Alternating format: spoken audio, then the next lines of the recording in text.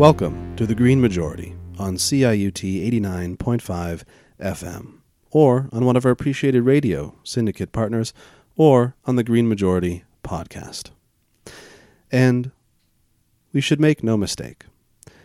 Canada is not better than America. We are America. We are all part of the same international, racist, hegemonic superstructure that has been designed for white supremacy, oligarchy, and fossil fuel addiction, which is still, in the face of a world-shaking pandemic, failing to understand that its days are either numbered or else most of us will perish. We seem to be opting for the latter, since we're trying now to shakily open businesses again, gathering in parks, and throwing money at the industries that are killing us, while our essential workers, the people with the fewest benefits and the most precarity, are risking their lives to keep this whole thing afloat. If you look to the States, you'll see lynchings being carried out by the police and citizens alike some 155 years after the official end of slavery, refugees dying of neglect and maltreatment in immigrant detention jails run by private for-profit businesses, and refugees being deported to random countries for testing positive for COVID-19. And you might think that these are problems restricted to the United States. But if you turn the mirror on our beloved Canada, you'll notice that, in the midst of a pandemic, we have profited grandly from facilitating the collapse of the healthcare system in Yemen since we started selling weapons to Saudi Arabia again on April 9th, which has been bombing Yemen indiscriminately for years. We have also recently signed an opaque deal with Amazon to distribute health supplies across the country, which is a company that is blatantly sacrificing its workers to the pandemic by refusing to protect them, while also cutting their pay. Amazon is also now getting local newsrooms across the U.S. to parrot their corporate propaganda as if it were real news. And this isn't simply advertising masquerading as news articles in print or online, which has been happening for years, but news anchors are actually repeating word for word a script of adulation given to them by Amazon to sing the corporation's praises as if it were a COVID savior. Now, it's important for any environmentalist to be constantly observing the intersectionality of ecological collapse and racist oppression based on greed and nihilistic materialism, because any real environmentalism must deal with the structure of society as a whole. But it's doubly important for us to mention it today, because we are going to have a discussion of the newly published 6 Principles of a Just Recovery for All, which is a document of transformative intent in response to COVID, and it is meant as a broad blueprint or roadmap towards indigenous justice, international solidarity, workers' rights, local participation, poverty alleviation, and ecological sustainability that was released this week as a result of the work of over 150 organizations across Canada, including Stefan and Lauren, who will be speaking about this shortly, and we will also be speaking with Atia Jafar, the Senior Digital Specialist at Canada 350, who had a hand in crafting the document as well. It is a decidedly human document, in that it makes a case for a beautifully all-encompassing human solidarity, and in that abstract way, it obliquely participates in the broad debate about the human spirit, or so-called human nature, which is a line of thought that has helped color Western economic policy for a long time. Are we essentially selfish? Or are we essentially altruistic? Or can such a thing be pinned down at all? And does it matter? Or is the very idea of a human essence just a leveling brick for gaining power? Rick Roderick, an American philosopher of the postmodern condition, argued in 1990 that our culture itself was beginning to destroy, deconstruct, or disrupt the very conditions for being human at all. Arguing for radical democracy, he said, quote, "Dancing on the Berlin Wall was fun, because that system was so crude and not postmodern enough. They didn't understand that there are walls that you can build that cannot be seen between people. Those are harder walls to overthrow, the walls they build between different races and classes and sexes in our society.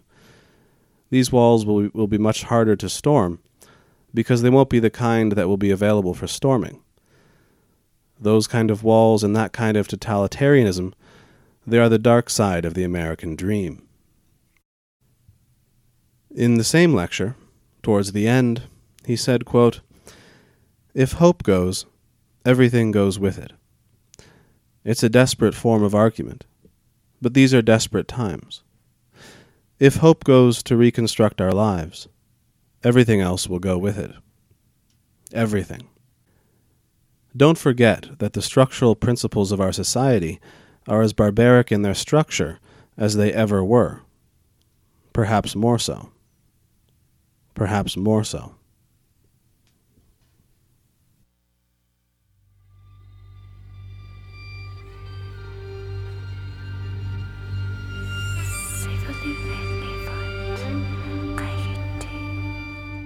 Before we turn directly to the 6 Principles of a Just Recovery for All, released this week by a coalition of 150 organizations across Canada, we're going to take a look at a brief history of neoliberal economic policy that the Dutch historian Rutger Bregman has written for The Correspondent. He shows how men like Milton Friedman rebelled against the high-tax, social safety net status quo Keynesianism of their time in favor of the radical privatization of almost everything. Friedman believed that crises provided an opportunity for once radical ideas to become mainstream, and just such a crisis came in the economic downturn of the 1970s, after which politicians on the right as well as on the left adopted an agenda of privatization and a hostile stance towards unions, social benefits, and government enterprise at large. The 2008 financial crisis then somehow only strengthened that ideology, but it also opened up some intellectual space for new economic ideas to gestate. Now, in the brutal light of the COVID pandemic, everyone is seeing very clearly whose jobs actually matter, and so-called radical left-wing ideas have entered the mainstream. Inequality, tax dodging, and the ludicrously top-heavy situation with the 1% have become normal household topics, and it's gotten to the point where even the Financial Times is advocating for basic income and wealth redistribution.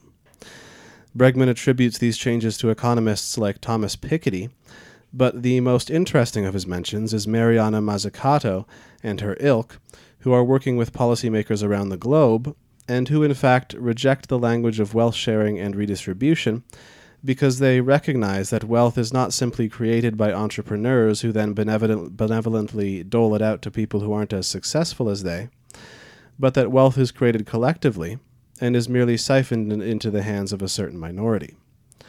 More concretely, Mazzucato provided a revelation for policymakers when she showed in 2014 how it's public rather than private investment that is actually the main driver of innovation, especially in technology and medicine, and yet the private companies who capitalize off public research don't have to pay governments back, are instead given more money by the government, and are in turn allowed to dodge even paying their taxes.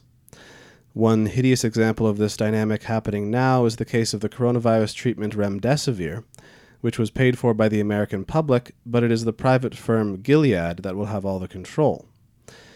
Now, it appears that an assortment of generic drugs might be better at fighting COVID than Remdesivir, but still, such obvious absurdities could help change the way we see government spending, especially as more mainstream economists are even starting to argue that deficits and government debt and balanced budgets don't necessarily matter that much, which has great implications for a just recovery and a Green New Deal, since the greatest argument against these things is that we can't afford them. We can't prove this to you here, since we don't have the expertise, but stay tuned for Stephanie Kelton's book, The Deficit Myth, which is meant to come out on June 9th. But as Canadian philosopher Charles Taylor said in a recent interview with the CBC, quote, "The fight against global warming fits well with adjustments in our inequalities. Because if you have investments to make, you can direct the investments in jobs to people in the form of the Green New Deal. That's one obvious direction to go. And the other obvious direction is to say, no, we can't afford this." And as Bregman writes, quote, it's not hard to imagine this crisis might send us down an even darker path, that rulers will use it to seize more power, restrict their population's freedom, and stoke the flames of racism and hatred. But things can be different. Thanks to the hard work of countless activists and academics, networkers and agitators, we can also imagine another way. This pandemic could send us down a path of new values. And just to rhetorically hammer down the potential of a just recovery for all, I will once again quote Rick Roderick, who said, quote, "No, it is not utopian to demand that in a world with this kind of technology, that as a moral demand, a society feed, clothe, and house its people. A society that doesn't do it, with the kind of technology and the wealth we have, is beneath contempt and makes a mockery of the previous history of civilization." Yeah. So to jump off that quote with a brief, it's a rant. I'm going to admit it's a rant. I was going to call it anything else, but I don't think it is. And then I'll throw to you, Lauren. What strikes me about this, and what strikes me about a couple different parts of that, what you just read, David, is that perhaps the greatest trick of capitalism has played is it's managed to change the fundamental question we're supposed to be asking ourselves in regards to those who rule. Which somehow we've accepted that the central question should not be how do we ensure that everyone has enough and that we take care of each other, but instead, how do we pay for it? And so much of the left has become so focused on convincing the "how will we pay for it" crowd that they give up the game altogether. You know, they agree to fight on the battlefield of economics and economic theory rather than that sort of first central question. And what's incredible is because over the years, it's become clear that the other side doesn't even really care about that question. Given the massive deficits and tax cuts provided to the most wealthy, the right wing in North America has left the liberals to fight themselves to justify modest, toned-down improvements on a deeply flawed social safety nets, while they've moved on to entrenching their oligarchical power through buying up the media, as we see ever more presently here in Canada, entrenching conservative approaches in the judicial system, and building more and more complex taxation avoidance schemes to ensure that the rich will become ever more powerful. I mean, even during this time of great economic downturn, billionaires are adding billions, hundreds of billions of dollars to their wealth. And to me, this is the central issue. You know, if you go on the street and ask someone what the purpose of society or civilization is, 99 times out of 100, they will say it's to better the lives of humanity. The last 1% may answer differently, but that's because that is exclusively because it benefits themselves. And it's this that I think has come.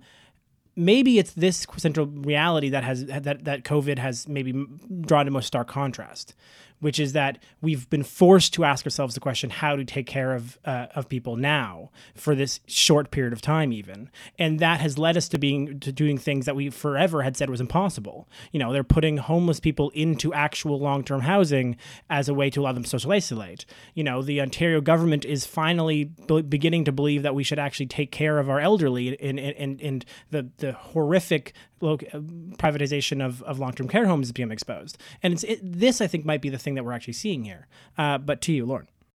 Yeah, I think you make a really, really good point there around the privatization of long-term care homes, sort of colloquially referred to as nursing homes. And I think for any sort of Ontarians or Canadians that might be listening, that's been in the news frequently, that's sort of an immediate example we can pull from. But I think you sort of, you hit the nail on the head there, Stefan, when you were talking about the idea that we have to sort of reconsider the question of what government exists for. I remember my father's not a listener, so I don't need to worry about talking about him on air. But a couple months ago, he and I were getting in a bit of an altercation about sort of debt and the purpose of government and why it exists and whether or not we should trust a governing body. It was this whole big nebulous conversation. But I think at one point I made the point where I think I said flat out, I was like, the government exists to take care of you.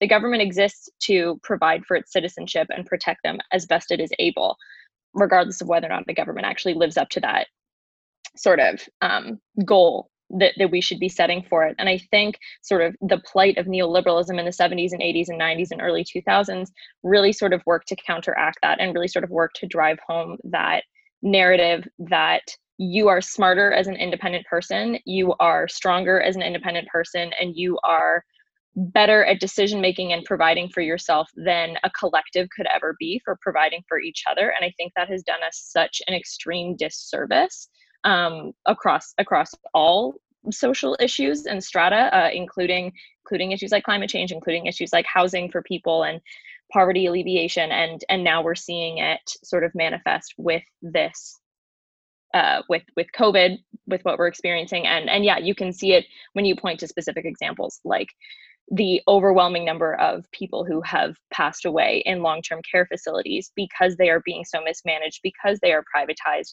And by nature, a private company is at its core just trying to make money for its shareholders or its owners, as opposed to a government, which is ultimately trying to provide what's best for its citizens, theoretically. Yeah, well, and I think what underlines that particular point quite clearly, I think, is the fact that in homes that are public, people are not experiencing the same levels of deaths. Like more people are surviving or not getting it in these other homes that are being treated public. And I think, like, it's one thing to be like, old people are very susceptible, so of course there'd be more deaths in this area. But it's also important to note that we are seeing that it doesn't have to be like this. It's a decision, in the name of profit. Yes. And to be clear, we're not saying that people that work for publicly owned facilities are inherently better or kinder than people who work in privatized facilities. That's not the argument anyone is making.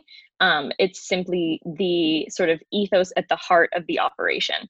And I guess, like, at the heart of, like, what's sort of driving the priorities of either the management or the executive level of an organization. And it's that with one it's saving money and it's $1, and with the other it's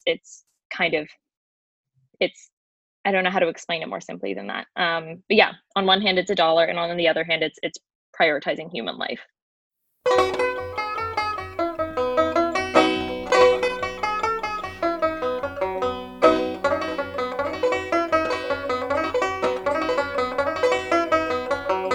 We're very excited to be joined by Atiya Jafar from 350, who's the Senior Digital Specialist in the Canada team.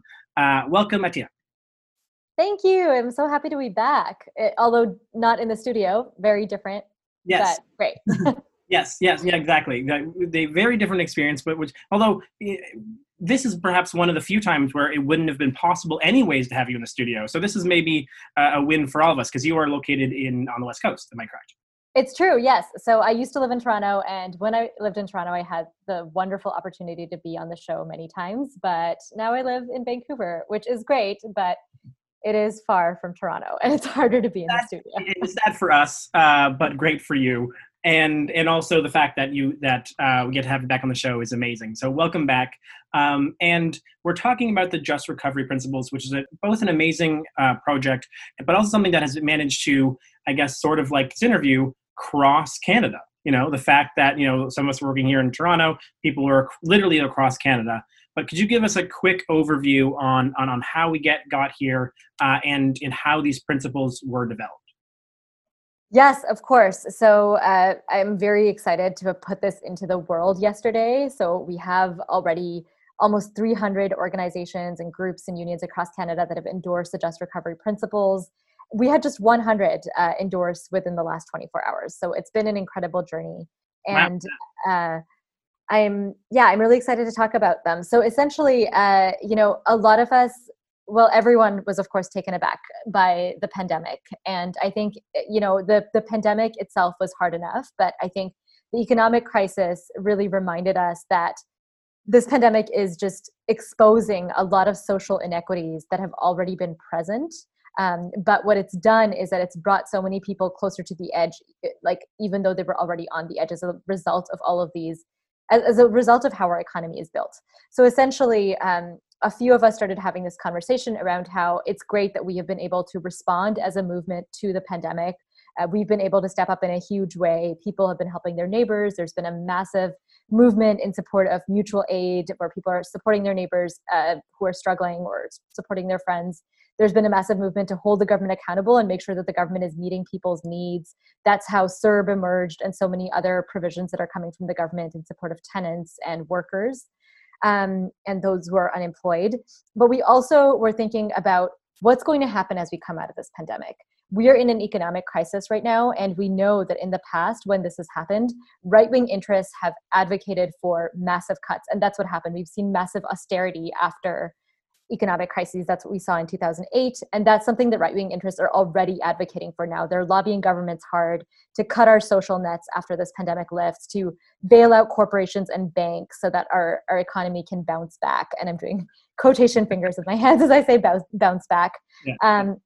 So we need a movement response. We need a progressive response. We need an alternative vision. So that's basically where this emerged. A few groups, it was initially a couple of climate justice organizations, essentially, who had already been organizing against bailouts for big oil companies that had been asking for bailouts throughout the pandemic. We started thinking about what we can do to plan ahead as we come out of this crisis, as we start to rebuild the economy. How can we demand action so we can build back better? And so we started bringing in other groups because the climate justice movement represents such a small part of the social movements in this country.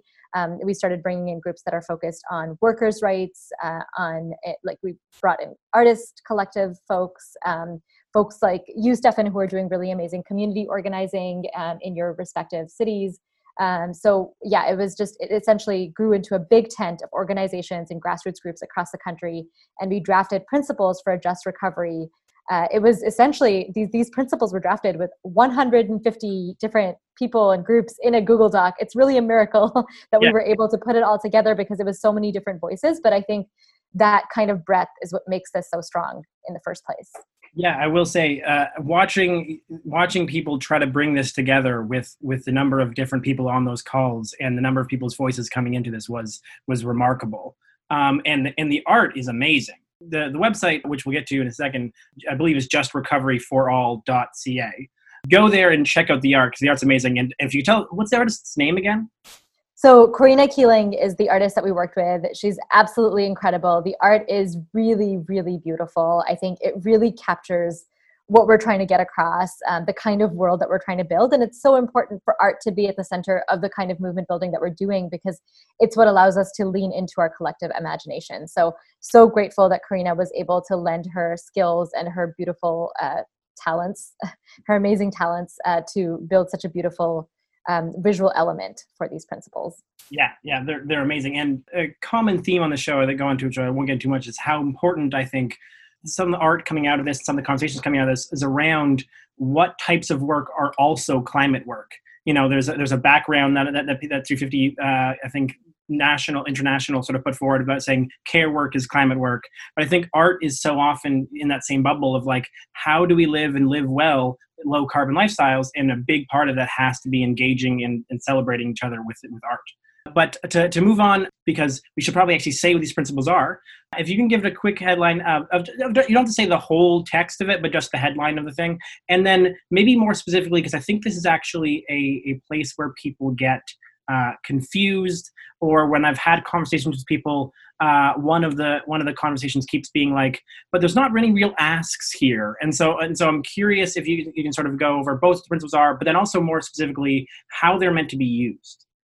Yes, exactly. Yes. So the 6 principles of a just recovery are: Principle 1, put people's health and well-being first, no exceptions. Principle 2, strengthen the social safety net and provide relief directly to the people. Principle 3 is prioritize the needs of workers and communities. 4 is build resilience to prevent future crises. 5 is build solidarity and equity across communities, generations, and borders. And then principle 6 is uphold Indigenous rights and work in partnership with Indigenous peoples. Clearly, these are very both broad asks or principles. Again, they are as principles, but how are people supposed to take those and use them? Yes, exactly. So I think you're right that the principles are very all-encompassing, and to find out, I think that there is more detail to them on the website. So if folks want to learn more about each principle, you can visit the website justrecoveryforall.ca. But just to give an example of how different groups are using these principles. So essentially, as I mentioned before, we brought together different kinds of groups. A lot of them are campaigning organizations that are campaigning and pushing different political targets across the country. These principles are meant to be used in whatever way is helpful for different campaigns to push for the vision that we're looking for. And we understand that a lot of the organizations that we brought in have strengths in different areas. So for example, a lot of these principles are relevant for municipal organizing. So I know right here in Vancouver, where I live on unceded Coast Salish territories, there is a group of people here that's advocating for a just recovery and pushing the municipal government here. So they're pushing our council and our mayor to deliver a just recovery that ensures that people who are most vulnerable here in our city will be taken care of. And so they are all kind of, they're focused on pushing for bold action from the municipal government that's going to ensure that the government provides services to people instead of providing cuts to corporations, that the municipality is essentially taking care of people first and the community first. I know there are other organizations like 350 that are more capacity to organize at the national level. So for 350, for example, and other organizations such as Lead Now, we are really looking at the federal government. And we know that the federal government is actually developing a plan for a recovery from the pandemic right now. And we think right now is the best time to actually influence that plan before it is written. So we are working really hard to make sure that these principles are delivered to federal ministers, to cabinet ministers who are developing a just recovery plan right now, and that this plan can essentially counter what the federal government is hearing from different kind of right-wing and corporate interests, which is the opposite. The corporations are asking for bailouts for themselves, for CEOs. We are asking for people to be supported first, for workers to be supported first. So we're putting forward an alternative vision, and we are really focusing with our eyes set on the federal government. And then there's a whole bunch of different organizations that are taking it to different places. I know that the LEAP has an amazing campaign that's called the People's Bailout. So they're kind of lifting up this work in that space.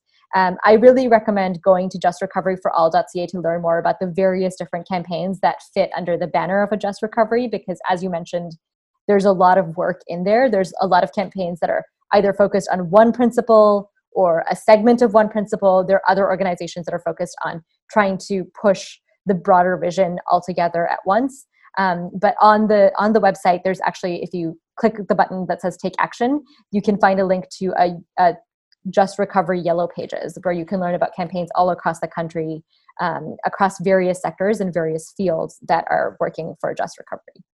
Cool. Well, if you have a second, are you able to sort of dive into those yellow pages and maybe list a couple so people can kind of, I'm hoping that sort of people can start imagining what this sort of looks like. Because in my vision, and correct me if I'm misunderstanding the purpose, a little bit of this goal is in some ways to co-create a platform. It's to co-create a set of policies and agreements and ideas that could actually be sort of taken up by the government. But instead of it coming from the government ideas down or from small groups that are sort of talking to each other, it's from the grassroots up. That these groups are saying, demanding, they understand their own community as better than anyone else, and they're saying this is what would help our community, and using these principles to bring those to the fore. Is that a decent way of understanding it? Exactly. Absolutely. I think the principles kind of reflect that there is a massive movement that's behind the vision that we're putting forward into the world. And I think the groups themselves are kind of campaigning and targeting specific decision makers, and also like using the principles to support their more focused demand sets if they have them. Cool. So do you have a couple that you may have pulled up that you can just go through for a second? Yes, absolutely. So I have it pulled out right now. A lot of really, really amazing campaigns. So Toronto Environmental Alliance, that is closer to you, Stefan, is working on a campaign to support a green and just recovery for the city of Toronto. So they're really using the just recovery principles to push for a better future and demanding it from the municipal government in Toronto. Some of Us, which is a global organization, is basically pushing governments to drop oil subsidies and reinvest in a green economy instead. So again, very much in line with the vision for a just recovery, to build resilience for the future, to ensure that we're not coming out of this crisis and making another crisis like the climate crisis worse. So West Coast Environmental Law, which operates here in Vancouver, they're focused on a provincial campaign actually, and they're targeting Premier Horgan in BC and telling him to ensure that BC is putting a plan into action that allows us to build back better. We have other really amazing, different campaigns. There's the Canadian Association of Physicians for the Environment. So they have a petition for a healthy recovery from the COVID-19 pandemic. So essentially, making sure that people's health is put first. And it's a really, really important voice coming from a united group of physicians. And their target is also Prime Minister Trudeau. So they're focused at a national level as well. And they're operating in English and in French, which is really, really awesome. And of course, there's people that have existing campaigns that have become even more relevant and even more urgent right now. So the Canadian Doctors for Medicare have a campaign calling for universal pharmacare. And of course, we know this crisis has reminded us that we need better and more accessible medical services for everyone. So of course, they're using the principles as a way to lift up their campaign for pharmacare. Really amazing campaign. But are there any ones that you had questions about, Stefan? The thought was really just to sort of get a sense of both the breadth of the types of calls that are coming into this, and then also some of the ways that people could get involved. Because the sort of last piece of the puzzle here, of course, is how people who may not have organizations, who may be individuals who are just sort of seeing the world out there and being like, well, this obviously is bad. Maybe we should do something. Or maybe who are being woken up by this crisis to understand that maybe that this is a time when true change can really happen. You're actually hearing things from different political spheres that imply that they're open for dramatic change, which I think is a shift from any other time in at least my own memory. I will say that the federal government right now, to me, is perhaps the best we could have hoped for this moment in a minority government that should be at its most listening to the people. If anything, there should be one moment to really get a good package through. And so I think it makes a lot of sense. So perhaps we can go there, which is, I'm a hypothetical person who doesn't have an organization or a radio show, so I want to get involved in this movement. What are some ways I can do that? Yeah, so absolutely. I think, check out the Yellow Pages because there are so many amazing campaigns there. And I really recommend just having a look and seeing the amazing work. Even just to, if you're feeling sad, I think it's a great place to go to for inspiration and hope. But in addition to that, I really want to lift up this amazing project that my team is working on at 350. So we are currently working on a project for teach-ins for a just recovery, where our theory here is that we really want to make sure that as many people as possible are talking about this vision for just recovery, because that's how we can make it a reality if everyone has it on their mind. So we're encouraging people to talk to their community members about a just recovery. And we recognize that teach-ins are a tactic that have been used in the past by social movements. So a teach-in is essentially where you gather a group of people together and you talk about a problem, and you talk about the solutions that you want to see for that problem, and solutions that you want to organize for together. So this is a tactic that was used in Idle No More during the Occupy movement. It was really critical to building the foundations for the mass mobilizations that we saw later on in the lifetime of those movements.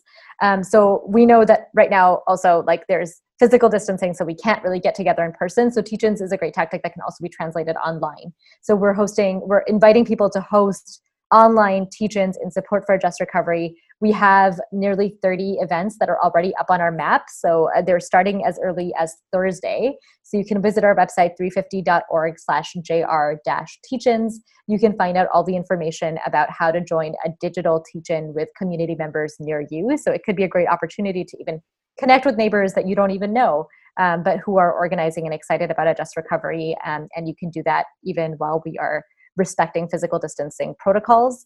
And if you cannot find a teach-in near you, we also encourage you to maybe consider hosting one. We're providing everything that people need. We are providing a slide deck. We're providing speaking notes. We have a toolkit that also lays out some of the different digital platforms that you could use to host your teach-in, like Zoom or Google Meets is a great one.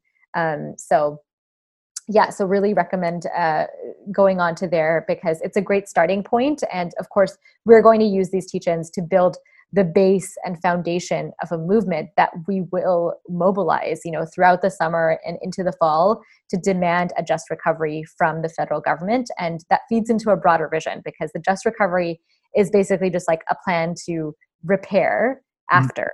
But we know that we can't go back to normal. We know that normal was not good enough. It wasn't good enough for most people, and it wasn't good enough for the planet or for the climate. So we really need to figure out how we're also working towards a better future and a new normal. And so the Just Recovery plans will feed into an ongoing kind of mobilization for a Green New Deal. And it is a very opportune time to fight for a Green New Deal that rebuilds our economy to tackle the climate crisis and tackle inequality. Just because the conditions that we're seeing right now, they're so similar to the conditions in the US during the Great Depression before the original New Deal. And we know that investing in people and communities and climate action and having government action that invests into our communities is what will bring us out of this crisis in a way that works for everyone and not just a wealthy few. A couple points of clarity, which I realized are useful for people. We're recording this on Tuesday, and the principles launched on Monday. So the fact that that was fascinating is the principles launched, I think there was launched, I think with just over 200. Now they have over 300. So by the time this airs on Friday, there could be, by that rate of growth, 300, 400, 500 groups already signed on, and hopefully more. So if you have your group, there's still time to sign on. And if you want to find the yellow pages, I'm realizing that this is I started looking for it so I could let people know how to find it. You have to go to the FAQ. And the last question of the FAQ is what other Just Recovery work is being done in Canada? And there's a link to the Google Doc there that has that link. You can also it's linked everywhere just because we want to make sure people get to it. So you can also go to Take Action, and once you go to Take Action, there's a button that says Support the Campaigns. And if you go to Support the Campaigns, it will take you to the yellow pages. Also, there's a button to it under the endorsers page. So pretty much at the bottom of any page, you can find this. And I will say there are already so many. Yeah, it fills my heart with joy to see so many organizations and so many groups in support of a Just Recovery. It's really beautiful to see, and so many amazing campaigns that are already making such a splash across the country. So, well, thank you so much. I guess I'll leave you with a question that I posed to a few folks previously, which is just where are you finding hope these days? It's a sad, scary place out there in this world right now, despite all the sun that we've been getting here in Toronto the past 4 days. So where are you finding hope? Yeah, I have to say, some days it's easier than others because it is a very turbulent time.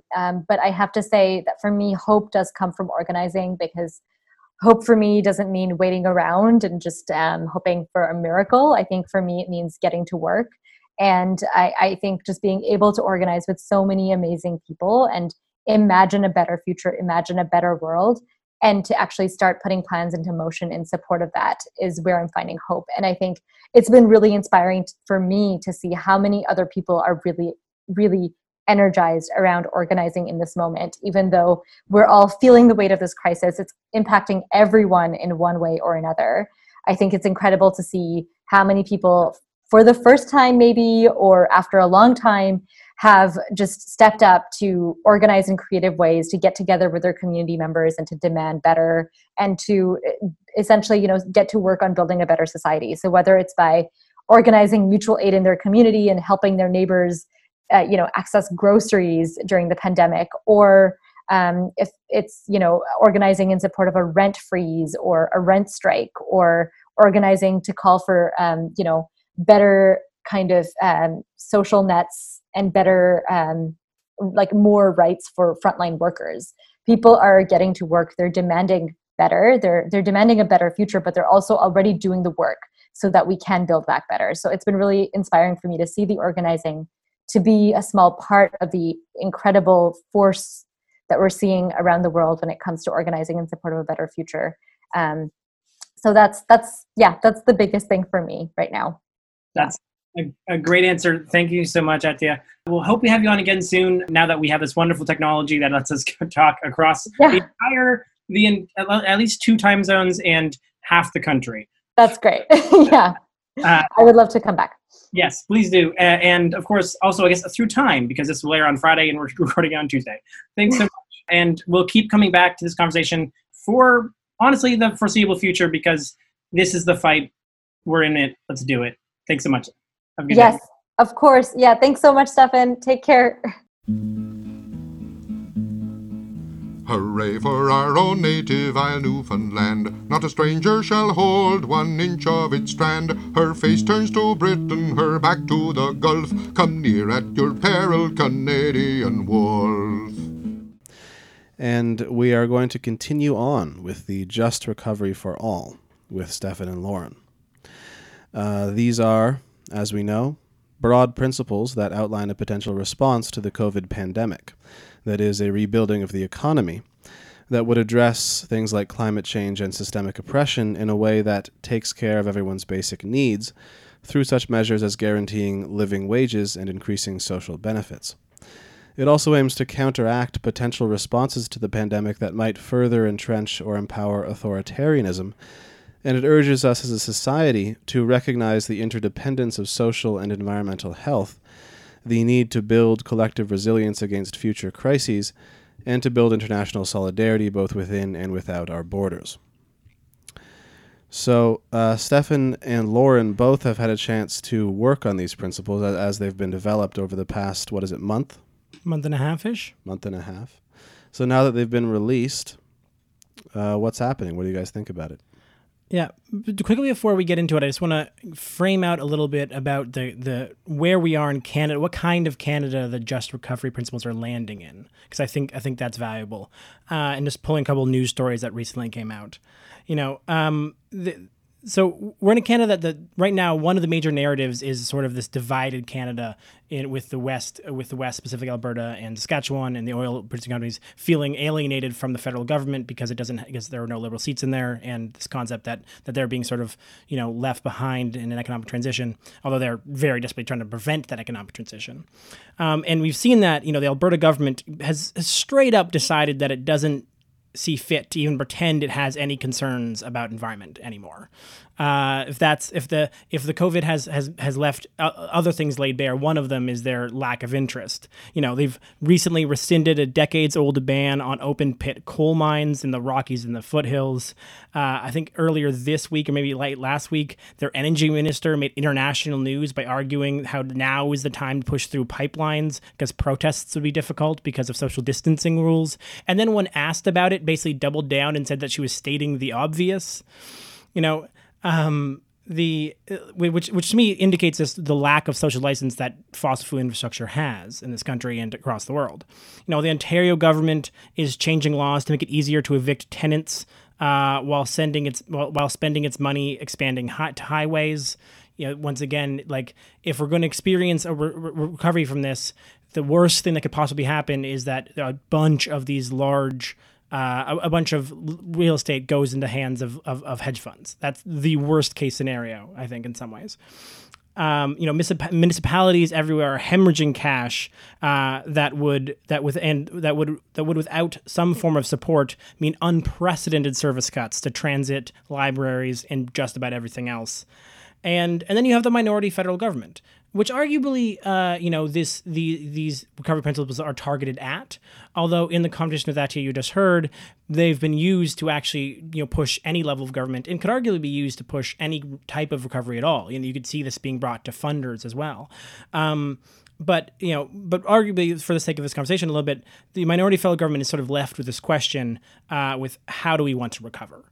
And I think that to me is sort of the world it's coming into. But to you, Lauren, how are you sort of feeling about the world it's coming into and what it was like working on these principles? Yeah, no, thank you for that summary. That was succinct and super effective. Yeah, so these principles were sort of drafted over the course of, like you said, about a month and a half. I think actually almost 2 months now, if we were to theoretically look at when meetings were first starting to happen.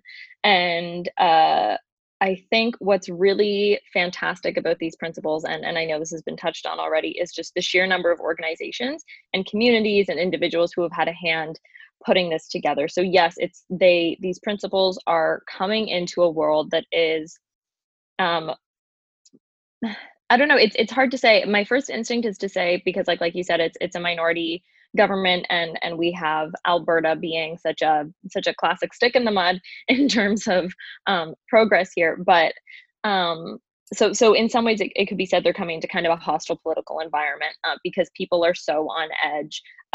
Everybody has their back up about financial spending and about running a deficit, and sort of what is and is not possible within this country right now. But they're also coming in to a world that is really, really hungry for change, and really, really hungry for that change to be driven by civil society and to be driven by sort of the ideals that maybe this younger generation has sort of brought with it. I think there's a whole lot of young people, and older people for that matter, not to sort of stratify it along generational lines, but there's a whole lot of people who know that a better world is possible if only we sort of have the courage to dream it, and have the wherewithal to build it and channel money and resources towards it, and be willing to, when I say make sacrifices, I don't mean in sort of an austerity sense, but sort of like, yeah, pick and choose where we want to concentrate our energy.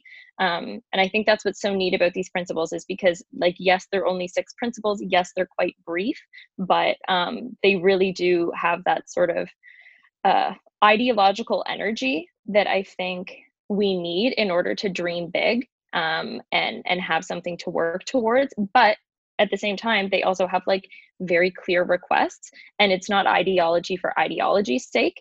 It's it's ideology in the name of prioritizing people and the well-being of everyday folks. So this isn't just, if you're listening and you're frustrated because we just sound like big pipe dreamer leftists, that's really not the case here. The priority here is putting, like the first one says, put health and well-being first, no exceptions. And I think that is something that theoretically everybody can agree on, especially having sort of been demonstrated through this pandemic what it looks like when we don't care for each other. Yeah, and I think you're right. I think what's interesting is that we are also a generation, or a set of people, that the last crisis is not so long ago that we don't remember it, and we don't remember how the recovery went. You know, it's like, it's not too common. In fact, it's quite uncommon to have 2 quote unquote once in a lifetime, recessions occur within 12 years of each other. This is a moment in which it's not like you can pretend that you're going back far enough that people don't remember what happened last time. What happened last time was 12 years ago, and those people are still around, and we remember and see how many different types of things are going on. There's conversations right now about how, right, some of the worst landlords that exist for people in the States right now are hedge funds that purchased houses during the economic downturn, and then turn this around to rental properties, which are now, when they're using this level of leverage to now be terrible landlords to the people who lost their house in 2008 and now are a chance to lose their house again. And that was what that kind of economic recovery brought. Right, like the economic recovery that prioritized propping up these massive institutions like banks, and ensuring these, that sort of money exists out there. What we got was a fake response where, for 12 years we saw economic return, and the constant conversation that the Dow Jones was the highest it's ever been, while people constantly had a harder and harder time living a regular life, and it became harder and harder to live a regular life. And I think that plays into this, the fact that we remember quite distinctly what it was like, and want a response to be very different. And this gives a roadmap. And again, they're high principles that are meant to be taken and run with on particular campaigns. But we remember what that was like, and we want the different. Yeah, no, exactly. That memory is still really fresh. I was sort of thinking while you said that, it was like Hollywood has barely stopped making movies about the last recession, and now they're gearing up to make new ones. Yeah, like really, I was thinking about it. It was like, it was the beginning. And again, I understand we're not an American podcast, but it was the beginning of Obama's sort of presidency that he was dealing with that sort of the Great Recession. And now we're only one administration later. There hasn't been much room. And I think it's a generation that remembers what it was like, remembers how brutal it was, and is still feeling the effects of that. We're still feeling those effects within the housing market. Like you said, within sort of renting, we're still dealing with those effects, in the sense that we're a generation of people who are used to working multiple jobs to make ends meet. So, and we don't want it to be that way anymore. And something like these principles are a really important, by no means are they a first step, because these are issues that people and organizations have been working on for decades now, but it's a really powerful way of saying, hey, these are things that we're all united on. I mean, back when the Occupy movement was at its strongest in fall of 2011, the biggest criticism was, cool, we don't know what you actually want. All you hippies gathered in the park, you're angry and you tell us you want change, tell us what that change is. And now I think the movement is strong enough and finally at a place where we can say, this is what we want. We can tell you what we want. And actually, we've made it look really pretty. And there's a website that's easy to navigate, and you can click to sign up, and you can be part of a Slack workplace if you want to talk brass tacks and getting down to business. So like, not only are we out there and we're angry and we're making our voices heard, but we have very specific demands, and it's a whole lot of us demanding it. Yeah, and I think what should also be noted is that the response by Obama in 2008, was spun as a green response. A whole bunch of money flowed into renewable projects and in different type of environmental projects, but it did that in a very direct sort of, still leaving money in the hands of the rich and in the hands of the investing class, rather than trying to help individuals do anything. And so what you saw was, there are probably now more and larger solar companies in the States than there would have been otherwise.